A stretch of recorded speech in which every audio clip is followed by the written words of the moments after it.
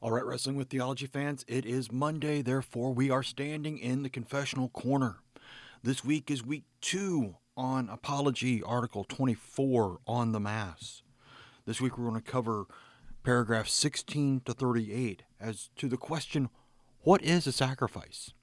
The Roman theologians keep throwing it around that the Mass is a sacrifice, like it's part of the old Levitical system that's been moved into the New Testament era. But if Jesus took care of all of the Levitical sacrifices, why do we still have the sacrifice? That is the question we'll cover over the next couple of weeks, as this is the major thrust of Article 24 as to the definition of sacrifice and the definition of sacrament.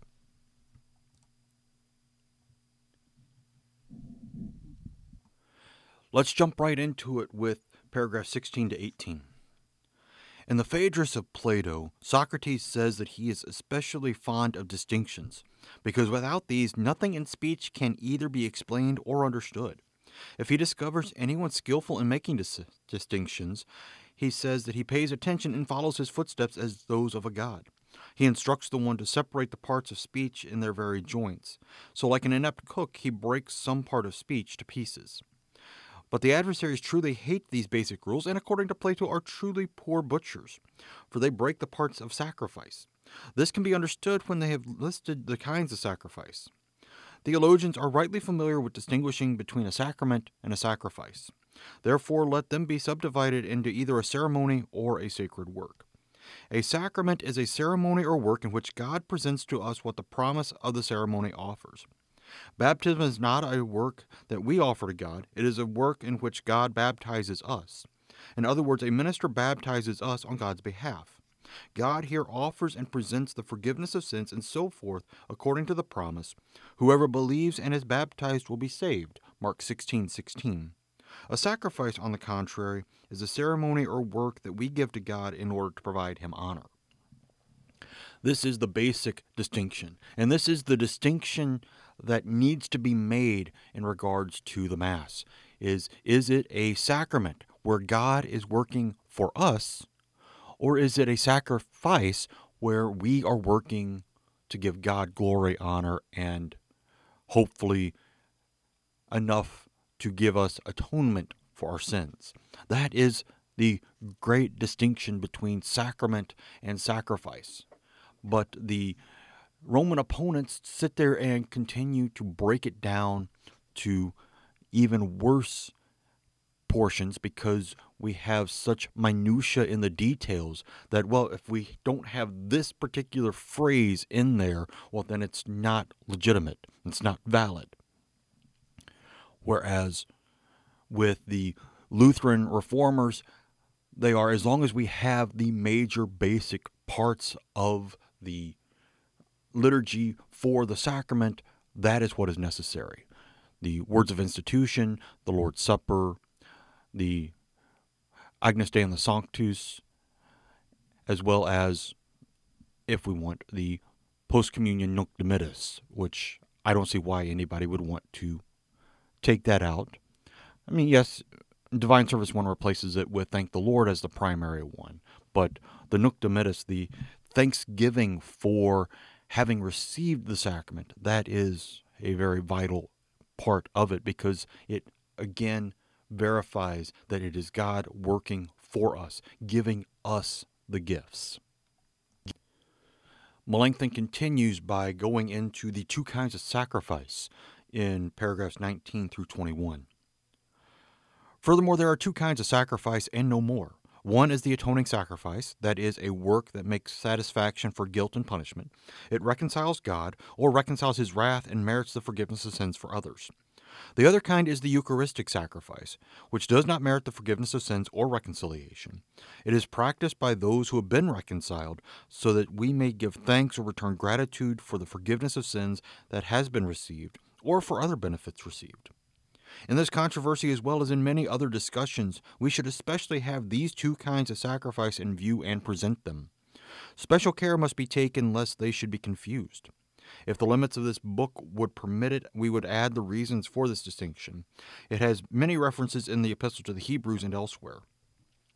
All Levitical sacrifices can be referred to either of these two distinctions as if they were their own homes.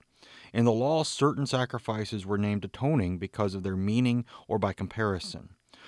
They were not called sacrifice because they merited the forgiveness of sins before God, but because they merited the forgiveness of sins according to the righteousness of the law, so that those for whom they were made might not be excluded from that commonwealth from the people of Israel. Therefore, for a trespass, the sacrifices were called sin offerings and burnt offerings. But the Eucharistic sacrifices were the grain offering, the drink offering, the thank offering, first fruits, tithes, and so forth in Leviticus 1 through 7. So there are two kinds of sacrifice. And notice the wording that he uses here. One is the atoning sacrifice, singular, and we'll get into that in just a minute as well. The other kind is the Eucharistic sacrifice. Again, singular, because it all boils down to one thing. The sacrifice either makes atonement for your sins, or it offers thanks for that forgiveness of sins, or the other benefits that you have received from God. So you have the atoning sacrifice, as we'll talk about in a moment, from Melanchthon, is the once-for-all death of Jesus on the cross. The Eucharistic sacrifice is roughly everything else we do that we could consider a sacrifice. Again, going back to the Nunc Dimittis being sung after the reception of Holy Communion, or even the Agnus Dei, the Lamb of God who takes away the sin of the world before. Still a thanksgiving because we hold on to the promise of God working through us and giving us the gifts of forgiveness of sins in the body and blood of his Son. Melanchthon goes on in paragraphs 22 through 24. In fact, there has been only one atoning sacrifice in the world, namely Christ's death. As the epistle to the Hebrews teaches, it is impossible for the blood of bulls and goats to take away sin. Chapter 10, verse 4. A little later, of the will of Christ, by that will we have been sanctified through the offering of the body. Again, chapter 10, verse 10 this time. Isaiah interprets the law so that we may know Christ's death is truly a satisfaction for our sins, or remedy, and that the ceremonies of the law are not. He says, when his soul makes an offering for sin, he shall see his offspring, and so on. Isaiah 53, verse 10. The word here means a victim for transgression. In the law, this illustrated that a certain victim was to come to make satisfaction for our sins and reconcile God. This was so that people might know that God wishes to be reconciled to us, not because of our own righteousness, but because of another's merits, Christ. Paul interprets the same word as sin. For sin, he condemned sin, Romans 8:3. That is, he punished sin for sin, that is, by a victim for sin.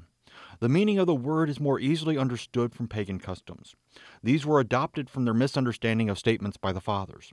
The Latins called a victim a piaculum, which was offered to reconcile God's anger and great calamities, where he seemed to be especially enraged. Sometimes they sacrificed human victims, perhaps because they heard that a human victim would reconcile God for the entire human race. The Greeks sometimes called them cleansing and sometimes wiping away. Isaiah and Paul therefore mean that Christ became a victim, that is, a remedy, that by his merits and not our own, God might be reconciled. Let this remain the case. Christ's death alone is truly an atoning sacrifice. For the Levitical atoning sacrifices were so called only to illustrate a future remedy. Because of a certain resemblance, they were satisfactions delivering the righteousness of the law and preventing those persons who sinned from being excluded from the commonwealth. But after the revelation of the gospel, those sacrifices had to end. Since they had to end in the revelation of the gospel, they were not true atoning sacrifices, for the gospel was promised specifically to present an atoning sacrifice. Okay, again, what is the atoning sacrifice? It is the death of Jesus on the cross. That is the once for all and only atoning sacrifice. Every other sacrifice that came up and is called atoning in the Levitical law points to that sacrifice. It shows that it is a shadow of what is to come, that glimpse into God's love and mercy and grace that he gives, that not the blood of bulls and goats, but the blood of the Son of God would be the once-for-all atoning sacrifice. but to keep people from not being glued to what is going to happen, maybe in the far future, because nobody knew exactly when it was going to happen. He gave daily remembrances through the burnt offerings and through the sin offerings that this was coming, and that it was credited to them through those sacrifices that served as a shadow. He goes into Isaiah 53 talking about the suffering servant offering his soul for the salvation of humanity. And so he says, let this be the case, that only Jesus' death is the only atoning sacrifice for sins. Everything else had to end because it was all based in the law. It all gave the righteousness of the law, not the promise of the gospel.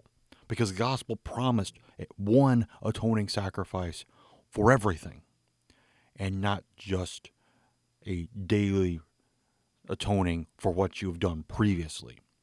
Because that gets down to being a very burdensome thing if that is your hope. In paragraphs 25 and 26, Melanchthon goes into the Eucharistic or Thanksgiving sacrifices. Now the rest are Eucharistic sacrifices, which are called sacrifices of praise in Leviticus 3, chapter 7, verses 11 through 18, and Psalm 56:12. These are the preaching of the gospel, faith, prayer, thanksgiving, confession, the troubles of saints, yes, all good works of saints. These sacrifices are not satisfactions for those making them, nor can they be applied to others to merit the forgiveness of sins or reconciliation by the outward act. They are made by those who have been reconciled. These are the sacrifices of the New Testament, as Peter preaches, a holy priesthood to offer spiritual sacrifices, 1 Peter 2:5. Spiritual sacrifices are contrasted not only with those of cattle, but even with human works offered by the outward act, because spiritual refers to movements of the Holy Spirit in us. Paul teaches the same thing. Present your bodies as a living sacrifice, holy and acceptable to God, which is your spiritual worship, Romans 12:1. Spiritual worship means, however, a service in which God is known and is grasped by the mind. This happens in the movements of fear and trust toward God. Therefore, it contrasts not only with the Levitical service, in which cattle are slain, but also with the service in which a work is imagined to be offered by the outward act. The Epistle to the Hebrews teaches the same thing. Through him, then, let us continually offer up a sacrifice of praise to God, chapter 13, verse 15. He adds the interpretation, that is, the fruit of our lips, giving thanks to his name. He asks us to offer praises, that is, prayer, thanksgiving, confession, and the like. These benefit not by the outward act, but because of faith. This is taught by the clause, through him, then let us continually offer, that is, by faith in Christ. The Eucharistic sacrifices, the Thanksgiving sacrifices, the sacrifices of praise, all of these things are the same thing. And it covers the wide range of all of the Christian life. The preaching of the gospel, faith, prayer, thanksgiving, confession, the troubles of the saints. Yes, all good works of the saints. These are all Eucharistic sacrifices made by those who have been reconciled already. There is no need for them to try to gain reconciliation because it is already theirs. And he points out that spiritual sacrifices, these Eucharistic sacrifices, are not only contrasted to those of bulls and goats, but even with human works that are offered by the outward act. Because spiritual sacrifices means that the Holy Spirit is moving in us, making us, as Paul writes to the Romans, a living sacrifice for Christ. And that living sacrifice is nothing but praise and thanksgiving for the grace, love, peace, and mercy that God has bestowed on us through his Son. Paragraphs 27 through 29 continue on with the idea that all of Christian worship in the New Testament is the Eucharistic sacrifices being given over and over again, because we cannot ever be done giving thanks to God for all that he has done for us. In short, the worship of the New Testament is spiritual. It is the righteousness of faith in the heart and the fruit of faith. New Testament worship set aside Levitical services. Christ says true worshipers will worship the Father in spirit and truth, for the Father is seeking such people to worship him. God is spirit, and those who worship him must worship in spirit and truth. John 4:23-24. This passage clearly condemns opinions about sacrifices that, as the adversaries imagine, benefit by the outward act. In contrast, it teaches that people should worship in spirit, that is, with the inclinations of the heart and by faith. So even in the Old Testament, the prophets condemn the opinion of the people about the outward act and teach the righteousness and sacrifices of the Spirit. I did not speak to your fathers or command them concerning burnt offerings and sacrifices. But this command I give you, obey my voice, and I will be your God, and so on. Jeremiah 7:22-23. How do we suppose that the Jews received this charge, which seems to conflict openly with Moses? God clearly gave the fathers commands about burnt offerings and victims. But Jeremiah condemns the opinion about sacrifices that God had not delivered, namely that these services please him by the outward act. Concerning faith, he adds that God had commanded this. Hear me, that is, believe me that I am your God, and that I wish to be known when I care for you and help you. I do not need your sacrificial victims. Believe that I want to be God, the justifier and Savior, not because of works, but because of my word and promise. Truly seek and expect help from me from the heart. Psalm 50, verses 13-15, which rejects sacrificial victims and requires prayer, also condemns the opinion about the outward act. Do I eat the flesh of bulls? Call upon me in the day of trouble. I will deliver you, and you shall glorify me. The psalmist testifies that this is true service and true honor if we call upon him from the heart. Likewise, sacrifice and offering you have not desired, but you have given me an open ear. Psalm 40, verse 6. That is, you have offered me your word that I may hear it, and you do require that I believe your word and your promises. You truly desire to care for me and to help, and so on. Likewise, you will not be pleased with the burnt offering. The sacrifices of God are a broken spirit, a broken and contrite heart, O God, you will not despise. Psalm 51, 16 and 17. Offer right sacrifices and put your trust in the Lord. Psalm 4:5. He asks us to hope and says that this is a righteous sacrifice, meaning that other sacrifices are not true and righteous sacrifices. And I will offer to you the sacrifice of thanksgiving and call on the name of the Lord. Psalm 116:17. All of these verses from the Psalms, many of which we've already talked about on the Digging Deeper sections, talk about the sacrifice, the actual ritual, the mechanics of it is not the important thing. It is faith in the Word. Just as Luther says in his catechism about the Lord's Supper, it is not fasting and outward preparation that makes you worthy to be a recipient of the Lord's Supper. It is faith in the words given and shed for you for the forgiveness of sins. Faith makes you worthy. Faith makes it a true sacrifice. And faith causes you to give thanks. That is what the sacrifice is all about. Continue on in paragraph 30. Scripture is full of such references that teach that sacrifices by the outward act do not reconcile God. Since Levitical services have been repealed, the New Testament teaches that new and pure sacrifices will be made. Faith, prayer, thanksgiving, confession, the preaching of the gospel, troubles on account of the gospel, and the like. Malachi speaks about these sacrifices. For from the rising of the sun to its setting, my name will be great among the nations, and in every place incense will be offered to my name and a pure offering. Chapter 1, verse 11. The adversaries perversely apply this passage to the Mass and quote the authority of the Fathers. A reply, however, is easy. Even if this passage spoke most particularly about the Mass, it would not make sense that the Mass justifies by the outward act, or that, when applied to others, it merits the forgiveness of sins. The prophet says nothing about these things that the monks and philosophers rudely make up. Besides, the very words of the prophet express his meaning. First, his words say this: the name of the Lord will be great.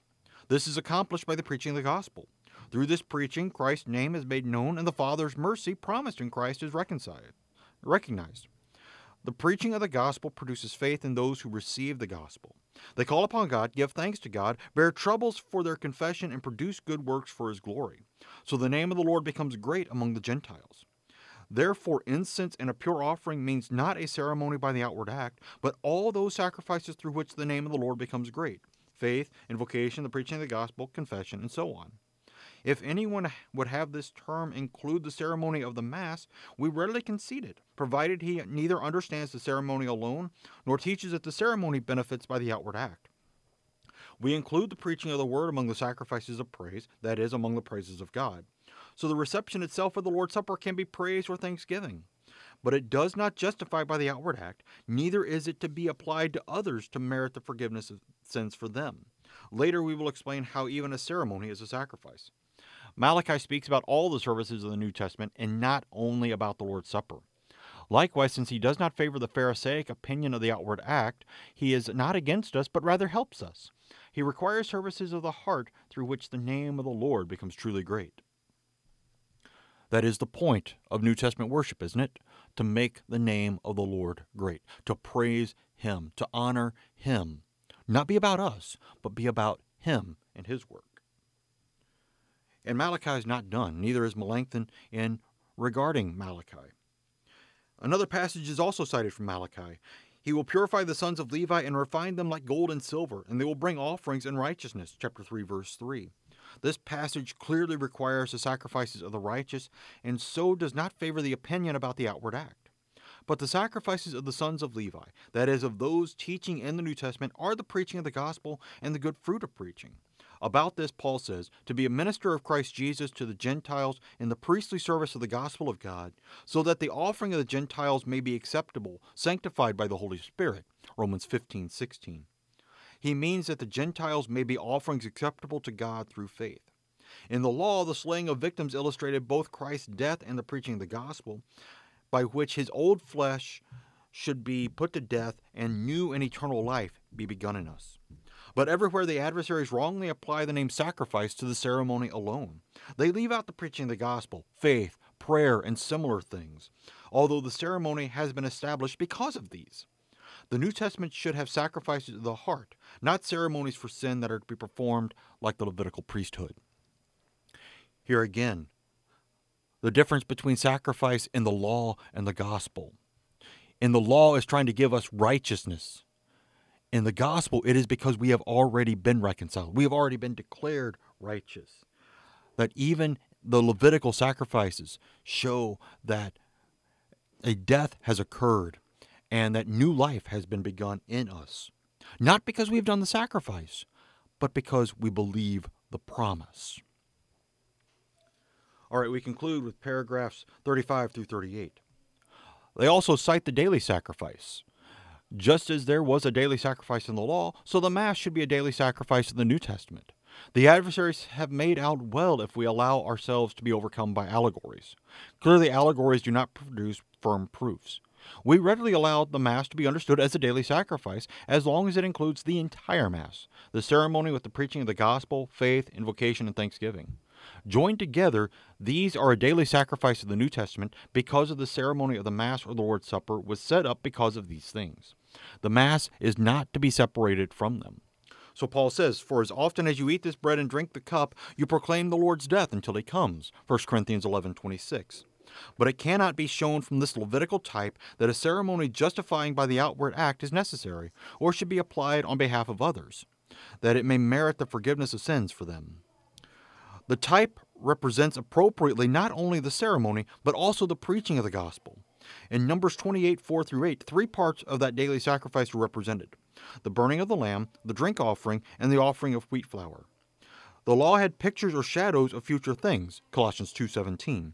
So Christ and the entire worship of the New Testament are shown in this picture. The burning of the lamb illustrates Christ's death. The drink offering illustrates that everywhere in the entire world, by the preaching of the gospel, believers are sprinkled with the blood of that lamb that is sanctified. Peter says, in the sanctification of the Spirit, for obedience to Jesus Christ, and for the sprinkling with his blood, 1 Peter 1:2. The offering of wheat flour means faith, prayer, and thanksgiving in hearts. Therefore, in the Old Testament, the shadow is discerned. In the New, the thing illustrated should be sought, and not another type, as sufficient for a sacrifice. Although a ceremony is a memorial of Christ's death, it alone is not the daily sacrifice. The memory itself is the daily sacrifice, that is, preaching and faith. Faith truly believes that by Christ's death, God has been reconciled. A drink offering is required, that is, the effect of preaching, in order that being sprinkled by the gospel with the blood of Christ, we may be sanctified as those put to death and made alive. Offerings also are required, that is, thanksgiving, confessions, and troubles. Here we have bringing out the daily idea of the Mass, and that as the Levitical priesthood had a daily sacrifice of the burnt offerings, so also the Mass should be given daily, which is why in Roman Catholic parishes we do have the Mass being celebrated daily. But it is not just the going through of the motions. It is not like in the big cathedrals in the Middle Ages, nooks being carved out for monks to be praying the Mass just continually and repeatedly for the benefit of others.